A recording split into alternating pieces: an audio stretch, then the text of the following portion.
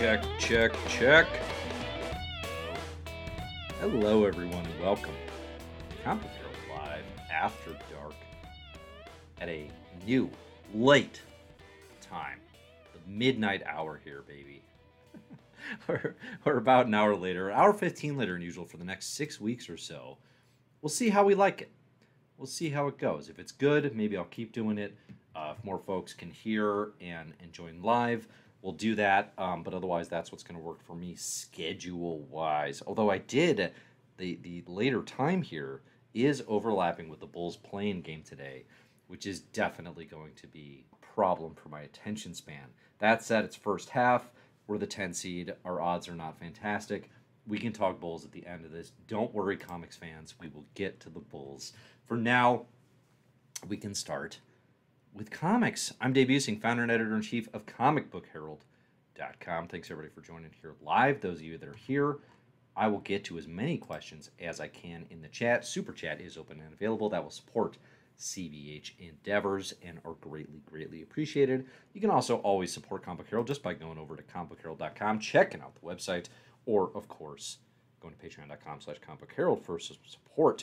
The Destiny of X reading order is nearing completion. I've charted the entire Krakoa era of X-Men comics. There are reading orders on Comic Book Herald for every era, for every comic that has come out.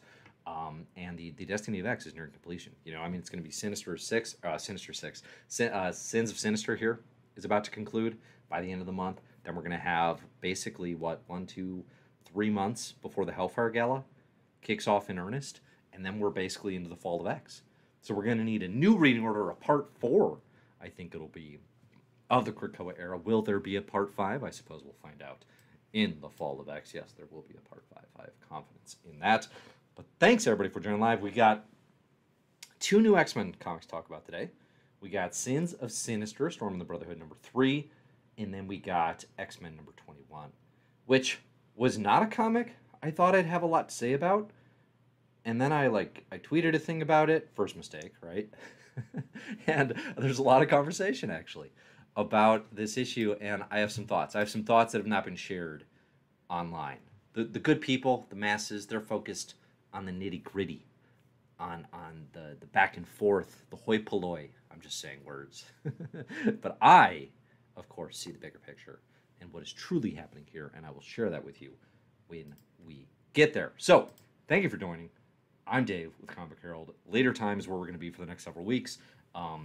If more people are joining, maybe I'll just keep it there. All right? Get your questions, get your thoughts. Let's do this thing. I basically have one note today. Usually I come in with some written things to keep this puppy on track. There's none of that today, so this could go off the rails. We're going to start with a question here that came in at the very beginning. Ace asks, I know this is not an Avengers podcast, but did you see the new villains for Jed's run? They look so freaking dope. I saw there was an email teasing some of the stuff to come in the Jed MacKay Avengers. I have not looked at it yet, but I will just say broadly, yeah, I'm really excited for this run. Avengers is more than ready for creative turnover. Obviously, Jed MacKay is really flipping good. Every book Jed has touched has been, at a minimum, interesting, generally some of the best in Marvel Comics. So, right now, Moon Knight is top of the heap. Strange with Clea in the lead has been quite good. And taking over Avengers makes a lot of sense. So I'm extremely excited for that run. It is definite. There is no way I will Dave Stinney predict this right now. There is a 0% chance that it is not an improvement on what Avengers has been going through for the last, 5 years, but really the last 3 to 4, really the last 2 years of the Jason Aaron Avengers are just an absolute unwinnable quagmire. I hesitate to draw a comparison to a war that is often considered a quagmire to a comic run, because that seems misguided and like a bad idea, so I'm not going to do that. But when I say just what a muddle. What a muddle. Not the point. Yeah, I'm seeing here in the chat, whoa, is this Cerebro crossover? This is not an Avengers podcast. This can be an Avengers podcast. This is whatever I want it to be. I listen, I'm in the X-Men lane because that is where most of the YouTube audience found me, because I was getting ramped up when House and Powers hit, and then that was the thing I got most excited about. So that's the thing we talk about the most, and I'm still generally invested. But I mean, no, by no means like do I want to be just an X-Men person. I'm happy to play that role, but Comic Book Herald is an equal comics opportunity employer. We've got reading orders for literally everyone. And historically, because X-Men comics haven't been that interesting, that's the thing I've talked about. Like House and Powers is the first time I started collecting X-Men comics in my life. Not the first time I started reading them. I'm well versed in the lore and the history, right? And I've read those comics and I love them. But like I'm not collecting X-Men comics prior to that point. There's a lot of stuff I like more. Historic. Like if I just look at like my favorites of all time, obviously, and you Google the best comics of all time, you'll see what I've got on CBH here. Batman is definitely going to do a lot better than X-Men. Spider-Man, probably not an aggregate, but like at the peak. I mean, I like my Amazing Spider-Man by Lee Ditko and Romita better than I like anything in X-Men. Kraven's Last Hunt is going to hold its own against just about anything in X-Men. So anyway, this is not intended to be X-Men slander so much as I have other interests. We can call it any kind. It's a comics podcast. How about that, right? It's a comics podcast. I would love to talk about loads of other things other than X-Men. Do not hesitate to ask. I appreciate those questions coming in. All right. Seeing some more questions coming in. Great. Good. We're going to get to as many as I can because, again, I took no notes. I have nothing else to talk about or that I plan to talk about with any clarity. With any clarity at all. I got to say, so Sins of Sinister was today. Storm in the Brotherhood #3. It has been my favorite of the miniseries so far. But honestly, there's nothing that happened in Storm in the Brotherhood #3 today that in any way really changes what I was saying and how I felt about the event last week with Immoral X-Men. I think it's going to make a nice package altogether. The event as a whole, though, I think falls a bit flat. I really think it does. I had very high hopes. I had very high expectations and a pretty high degree of confidence that it was going to be phenomenal. It is not phenomenal. It is not going to go down as one of my favorite crossovers. It is decent. It is middle of the road, and that's okay. I'm very excited for Dominion. I'm very excited for that final issue to see what happens, to see where things are going. But more than that, in what I said last week, I am excited for the return of Kieran Gillen on Immortal X-Men and Al Ewing on X-Men Red. And as these solicits keep coming out, holy guacamole, am I excited for these runs to return. This sounds incredible. Sounds absolutely incredible what's to come here in Immortal X-Men and X-Men Red. It's time to get back to them. Sins of Sinister, it doesn't hold its own as an alternate reality even just in X-Men comics. I mean, Age of Apocalypse is way better. Light years better. It's probably closer to, I don't know, is it better than House of M? Is Sins of Sinister better than House of M? Maybe? Probably? Maybe? I would put it more in line with like Age of X, the Mike Carey, kind of oddball alternate reality crossover type thing that spun out of X-Men Legacy. I think that's more the tier probably that it's on, which is a fine place to be. It's a fine place to be. I'm very excited for Dominion to get here. I hope that's going to be good, but otherwise it's like, all right, yeah, like let's keep the ball rolling. Let's keep the ball rolling on the old Sins of Sinister. Is there anything that happens from the Brotherhood that we need to talk about? Oh, I don't know. Storm gets resurrected in the future. Listen, it's fun. It's absolutely fun. Like Al Ewing and Kieran Gillen are having a blast with, and Cy Spurrier are having a blast with the cosmic possibilities. And the way you can just toss off a line. Like there's a line in there today that Ewing writes that's like, I wish we hadn't lost X-Man to the orphan Madrox. And then you just let your imagination run wild with, well, what the heck is that? What was that story? Right? That's cool. I like that potential. But again, we had too much, I think, idea seeding of let your imagination run wild and too little clarity around spelling out any of those big fun ideas. Gillen did a bit of it with the Church of the Exoduses, Exodites, whatever the heck you call them. In the previous issue, Ewing does very little of it here beyond Emma of the Red Diamond. What does she do? Emma Sinister. The Quiet Council is like the Ramones now, right? Like they're all Sinisters. So we got Emma Sinister. What does she do? She like transfers her consciousness into a Megatron, It reminded me of when Mr. Sinister takes over a Celestial, and you have the big floating head Celestial back in the original Gillen X-Men run in 2011. So you have Emma Sinister in a giant mega mold of herself. You have diamond spaceships all around her. Good details all around. But yeah, nothing major to write home about. Sinister, of course, betrays everyone around him. Is going to try to get the Moiras back. I don't think we know where evil robot Moira is. Like, she escaped somehow. R.I.P. maybe to our Doombot pal. Honestly, like, could I have read more stories about original Sinister, evil robot Moira, and a busted Doombot navigating 1,000 years into the future in space? Yeah, I could have. I could have read a lot more of those. Okay, but it's not happening. It's not happening. Here we are. That's fine. We're gonna like. It's fascinating to me too. Like, Nightcrawlers comes next. This like odd insular focus on Mother Righteous and these clone chimeras. Like, how is that stepping stone gonna feel necessary in the build to Dominion? Because it feels like we sure are ready for Dominion. This final episode, or this final issue of Sins of Sinister. But we'll see. But yeah, I mean, that's all I got to say about Sins of Sinister and Storm of the Brotherhood. Again, get your thoughts in. Definitely not the most interesting Al Ewing comic I read today.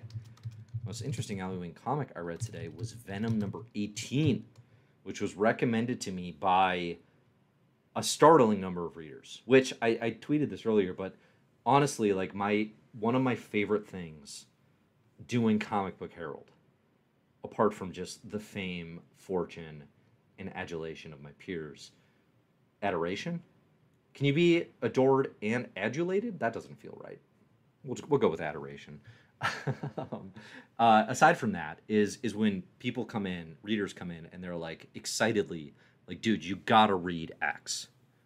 You gotta read this comic. I love that.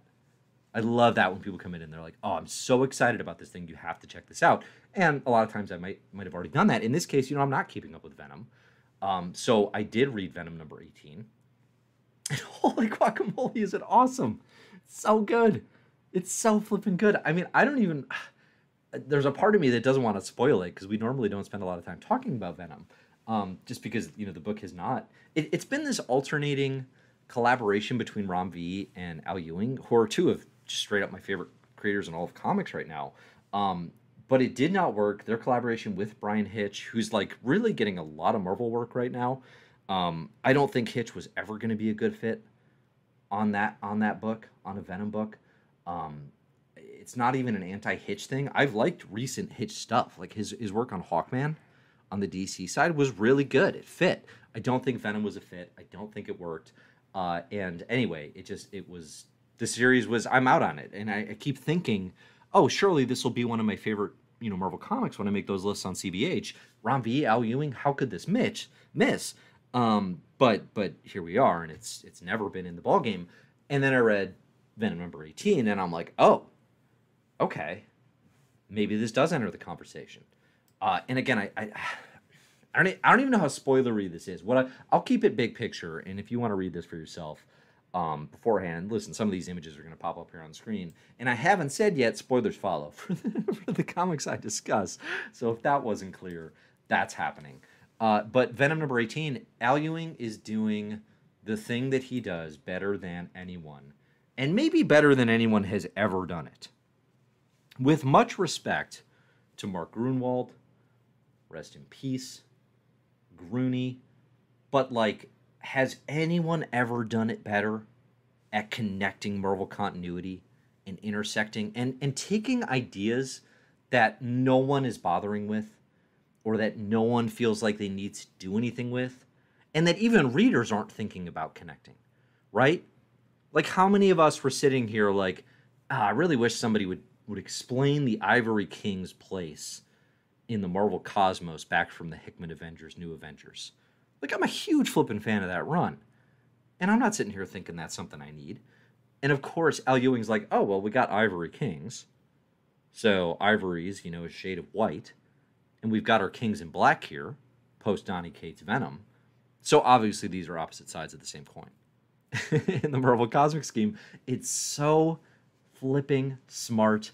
I love it. Al Ewing does this so often that it's just like you can't even pick. Like you'd have to rank like your top 20 examples of Ewing having done this.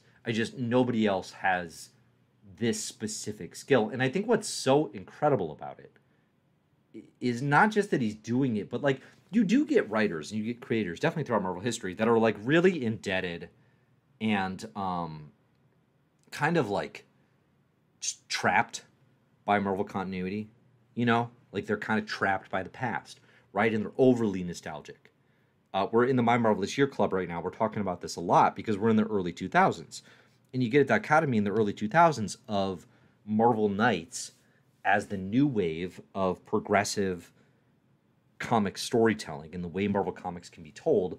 And then you have kind of a corresponding wave of like back to basics, let's do the classics, I would say spearheaded by the Kurt Busiek and George Perez Avengers. And Kurt Busiek, definitely on the Marvel side, is a creator who is a huge fan, is a massive fan. And what you get then a lot of times is like continuity encyclopedia comics. And the thing that is miraculous about Ewing is he doesn't write encyclopedias. He continues to write stories, but he makes the continuity connections nonetheless in ways that are just thrilling. They are massive payoffs if you're a longtime fan, but they aren't like tedious. And a lot of times that stuff can get tedious. And when he does it, it just never is.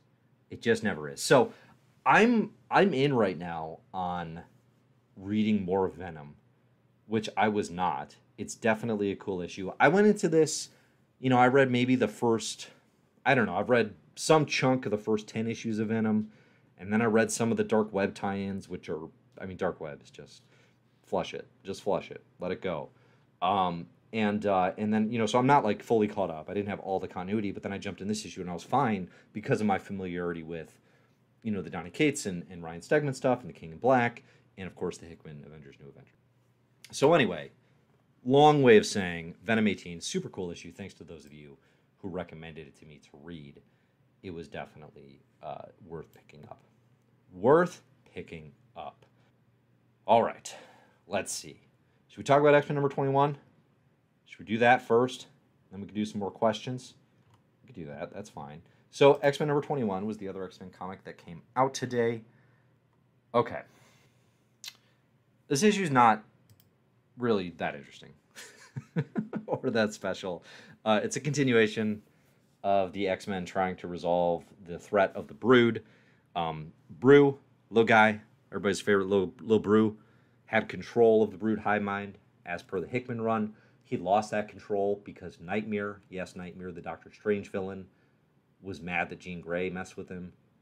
So he, in retaliation, broke the Brood hive mind. And that has led now to Brood infestation. They're reverting to their parasitic, destructive ways. They gave Corsair a Brew baby, and they infested a bunch of people that Sync and Old Lady Laura had to kill today in this issue as well. All of that is par for the course comic stuff. Pretty unremarkable.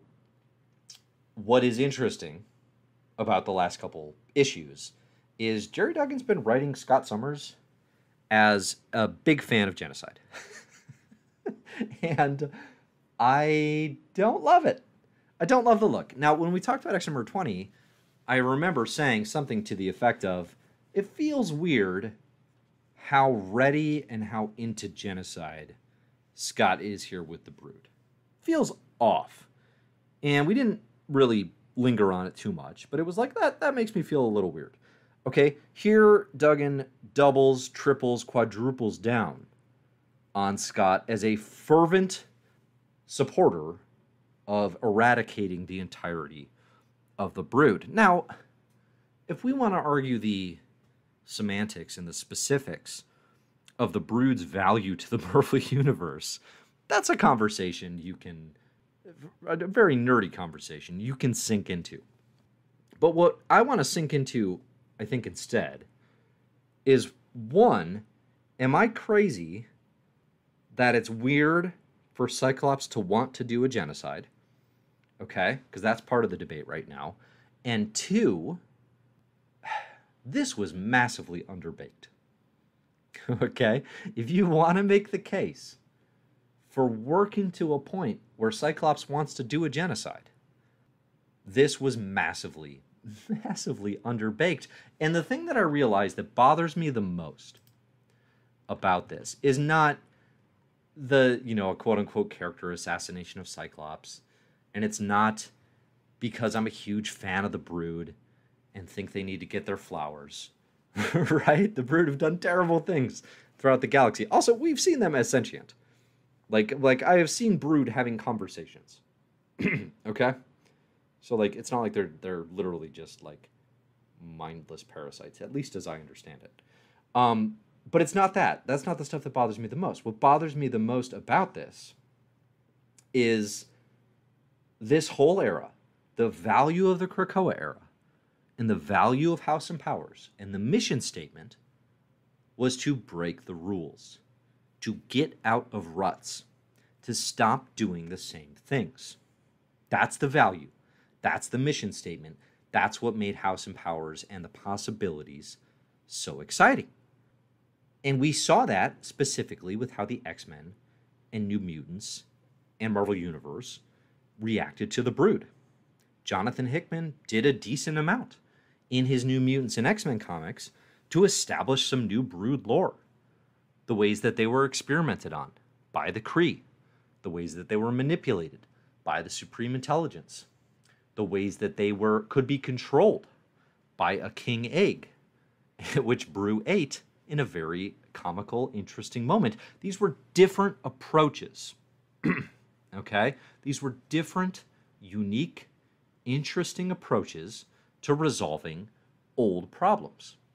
That's the value of this era, is that possibility, is the creative challenge of finding new answers.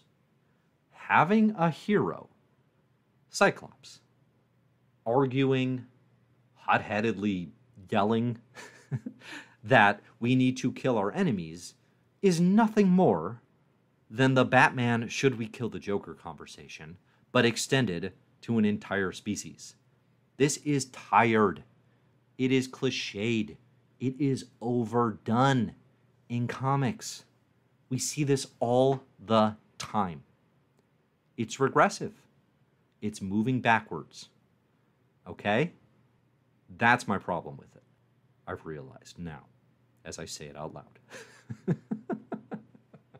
And that sums up a lot of why this run is always very, very middle of the road for me. What are the unique creative solutions to push this era into breaking the rules, into stuff we haven't seen before? What's it doing on that front? Okay? I would love to know. I would love to know. Now, the one thing I will say that is a potential saving grace here, and it's something I'm 100% willing to grant because I see it coming. I've got like 30% Dave Stinney reading on this, okay? Because Scott seems like, and here's the thing, is like, it is badly characterized and massively underbaked in terms of like setting the stage for both sides having a point, right? If you want to kind of do your Civil War debate and, your Steve versus Tony thing, it works best when it feels like both characters have a point. The argument here, between Cyclops and then him getting shut down by Jean is so overwhelmingly obviously right that it's not a conversation. And genuinely weird to me how many people I've seen today who are like, well, the Brood, they infested his dad. So, it makes sense he'd be mad. Yeah, it makes sense he'd be mad. But like, how many of us are like, yeah, my dad was threatened. I'm ready to do a genocide. That's a big turn. That's a big turn. Concerning how many people are like, oh, well, they threatened his dad. The next step is not genocide. Okay? Big jump. Big jump. Okay? But yeah, the thing that I can see coming, though, because it is so ham-fisted and so otherwise badly characterized, is, okay, maybe we're laying the seeds here for, that is not Scott. That is not Cyclops. That is a clone that has been implanted by Dr. Stasis which Dr. Stasis is going to use as part of Orcus's scheme during the Hellfire Gala to frame all of mutant kind for being horrible, bad, no good, whatevers. Okay? That's a strong possibility that feels in play, that then I can look at these issues and say, okay, I see what you're doing. Otherwise, it's just really bad. Like, otherwise, it's just awful. But I think if you're doing the thing where it's like, oh, Scott seems terrible, yeah, maybe he's a clone implanted by Dr. Stasis. And this is all part of the Orcus plan that's going to unfurl at the Hellfire Gala that is going to set the stage for Fall of X. That I can see. That I can see. Okay? All right. Let's see. Let's see. Who in the comments is coming out in favor of genociding the Brood? I'm sure there's some of you. Let's see. The Noir says, I'm not feeling you, Dave. I think that Scott had a pretty interesting idea about his genocide.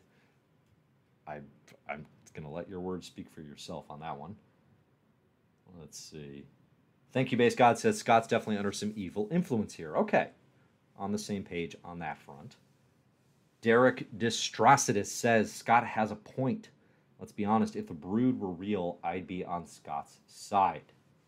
Okay, so here's where we get into the very nerdy semantics of, is there any redeemable value in the Brood, specifically? Right?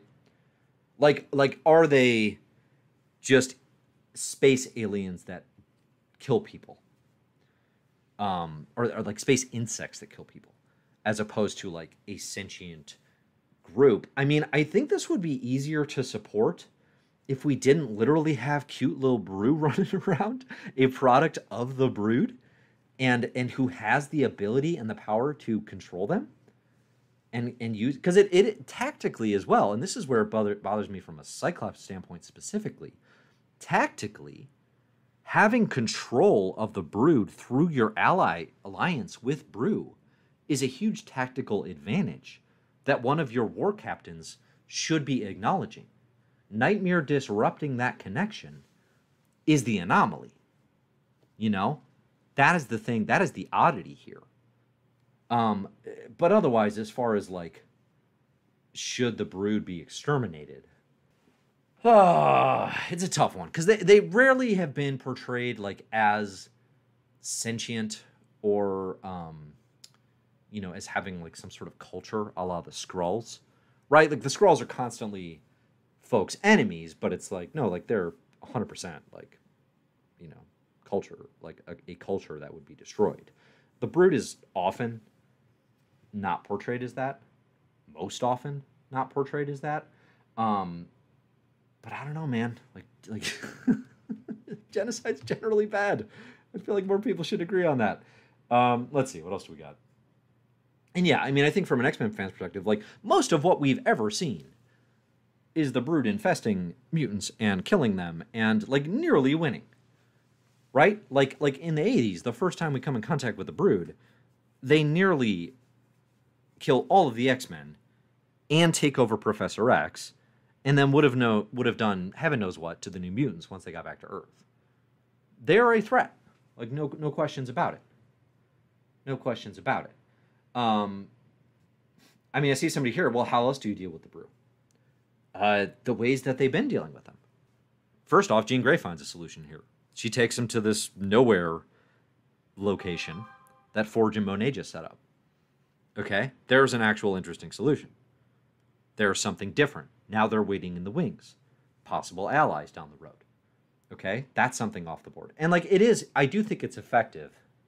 As badly mishandled, I think, as Scott is here, I do think it's effective to have Jean be the one to shout him down, to shut him down.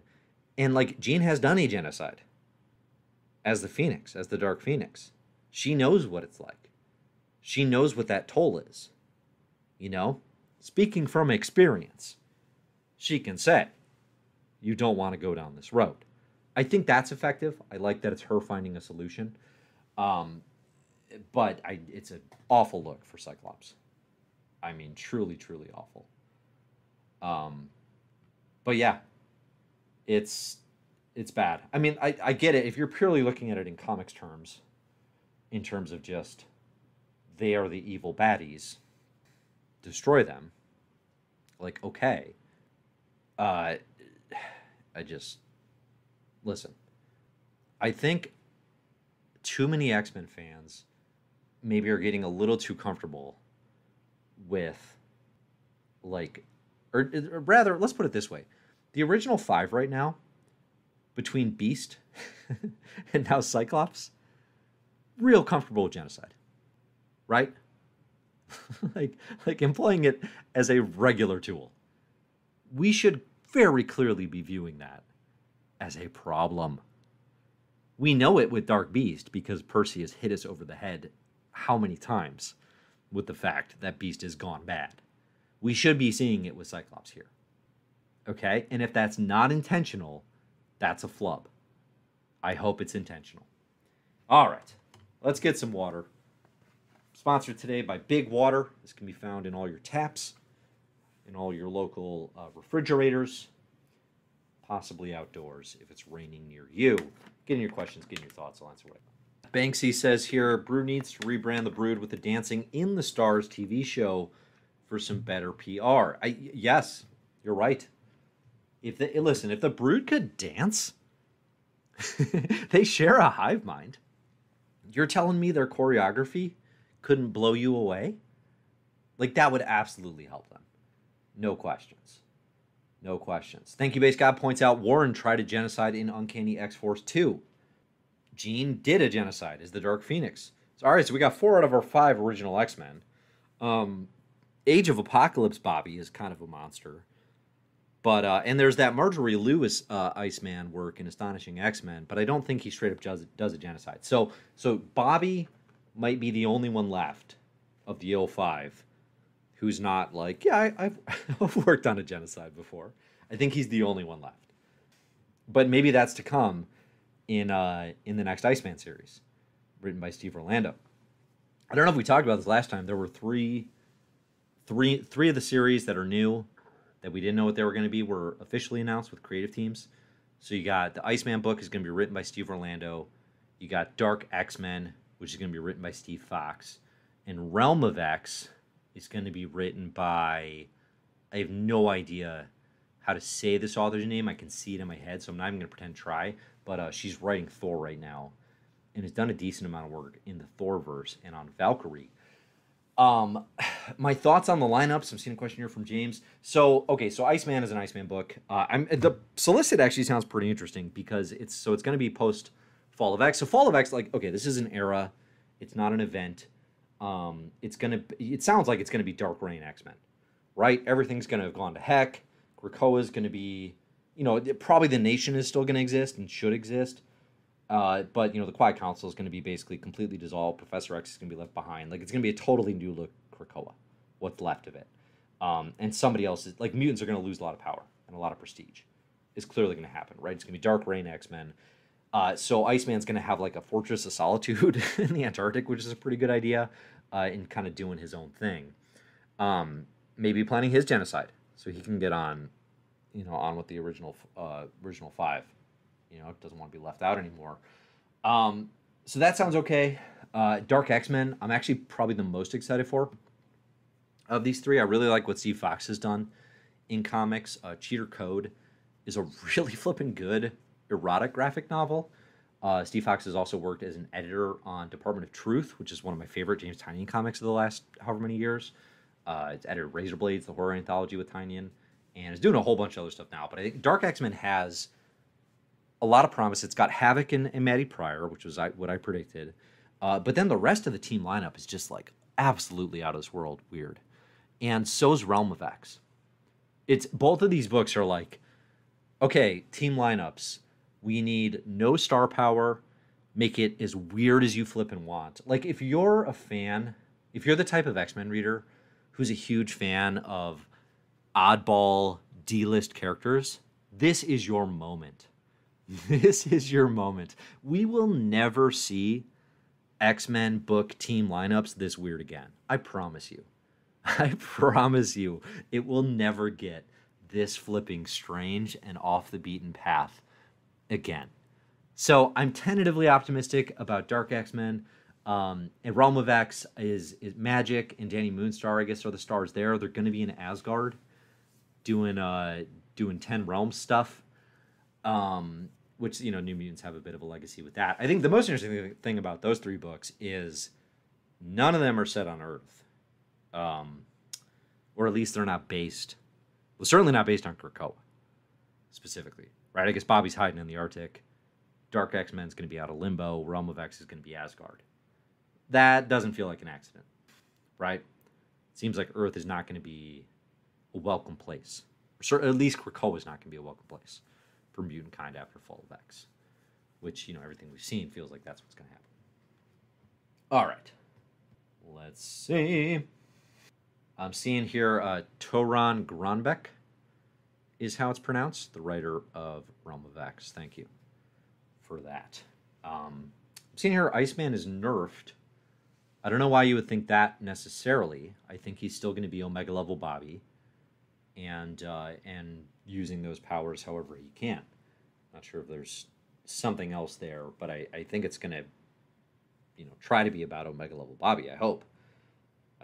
Hopefully, Steve Orlando can lean more into what he does best here with this Iceman book, because Marauders is a tough one, I think. I mean, I've seen Orlando write about like what he was trying to do on the book and the ambitions, and it's one of those books where it's like I like reading about what you were trying to do more than I like reading the comic, and like I love Steve Orlando on Midnighter.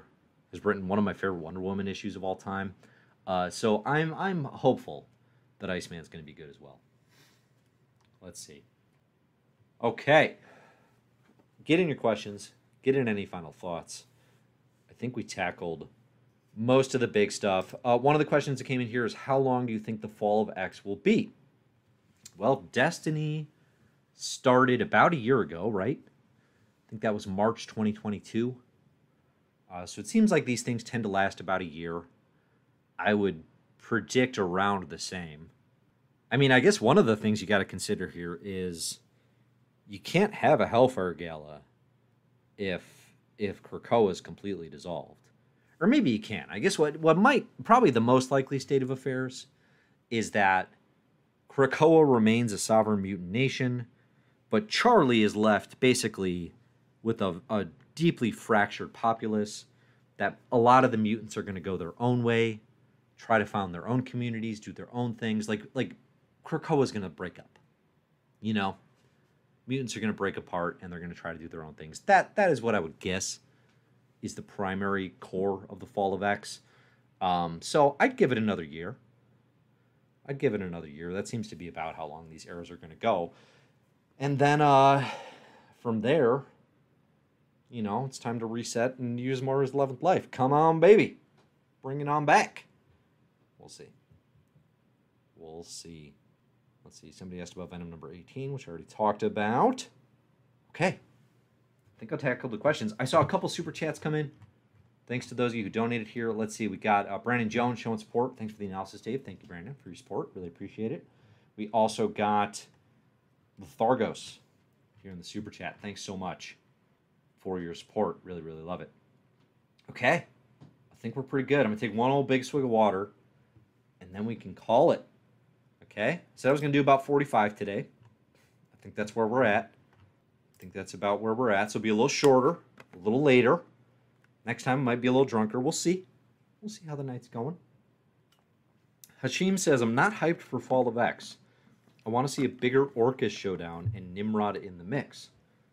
I guess why not both? Right? I think that's going to happen in Fall of X. I think that's going to be a big part of what, kind of sets it up. Is going to be that big Orcus showdown.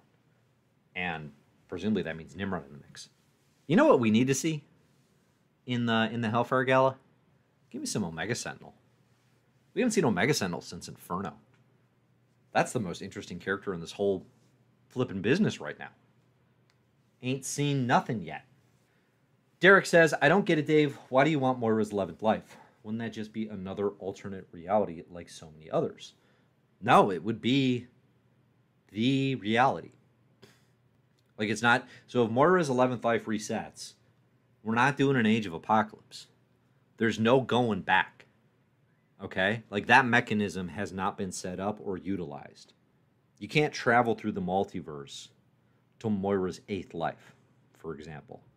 At least as far as we know at this point. So if the 11th life is used, it's a hard reset on all of what is considered quote-unquote reality in the Marvel Comics universe, and then it gives Moira and the gang a chance to, do we do Krakoa again? Do we change our approach? What's actually a better approach? You know, and it gives you a chance to, like, fully reset for the future.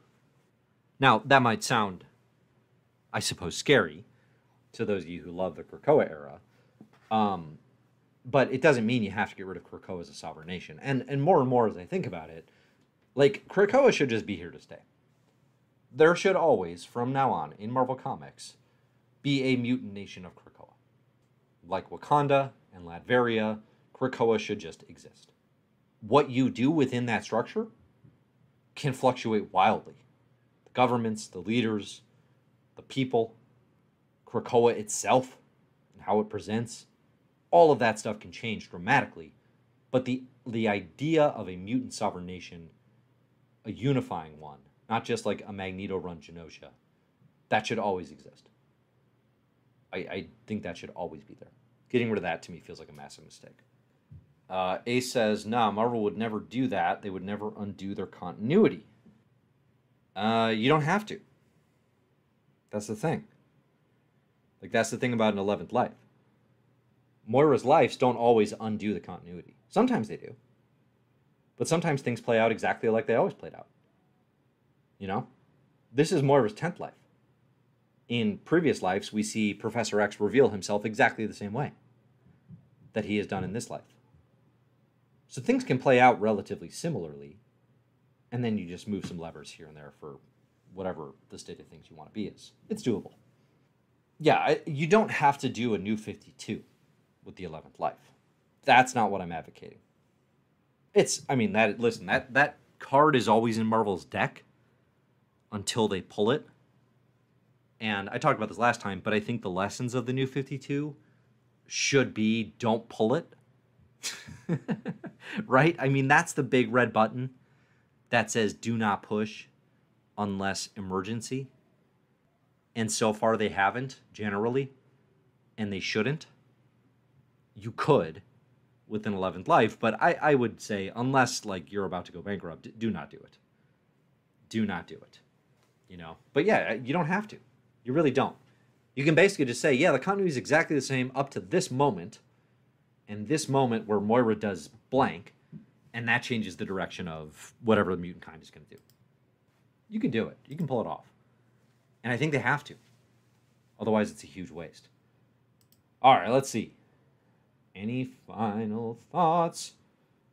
Open Mike Eagle says, shocked you're streaming while the Bulls are playing, but you're honestly not missing much. Yeah, I saw it. We're down at halftime. Listen, this Bulls team stinks. What a disappointment. Incredibly talented and, like, sometimes fun to watch. And, like, we could beat anybody is the weird thing. But only once. And then we'll lose, like, 6 straight. Like, just a massive disappointment of a season. And not a great time to be a Bulls fan. We should have blown it up earlier. And we didn't. Travis asks, one of the most interesting questions in the game, how long until we see Beast get thrown in the pit? I think the Dark Beast saga will carry on so long that Krakoa will have, like, completely, the fall of X will have happened before we get any resolution on Beast. So, like, who's going to throw him in the pit? Professor X sitting by himself on a sad island? You know? It's not going to happen. Beast has escaped the pit. Unless Wolverine puts him in there by himself. Which feels in play. Does feel like a possibility. All right. I'm going to go watch a really disappointing second half of the Bulls, probably losing to the Raptors. The Raptors aren't even that good. Such a disappointment. Thanks, everybody who joined. Really appreciate it. We will be back next week, again, at a later time, most likely. I don't know, though. Like, man, like, I'm super excited for July onwards in comics, in Marvel specifically. But, like, the next few weeks are going to be slowish going Let's see. 2 weeks from now is Dominion. That's the Marvel book I'm most excited about by far. So I don't know. Next week, let's see. I'm probably gonna want to do it. We got an X-Force issue. Oof. We got Nightcrawlers. Okay, that could be interesting. Um, Extreme X-Men, Lethal Legion. Okay, like that first issue well enough. Bishop Bork College. I mean, listen, we'll give it a go. I do it for you. I do it for you. Thanks, everybody. See you next week. Enjoy the comics.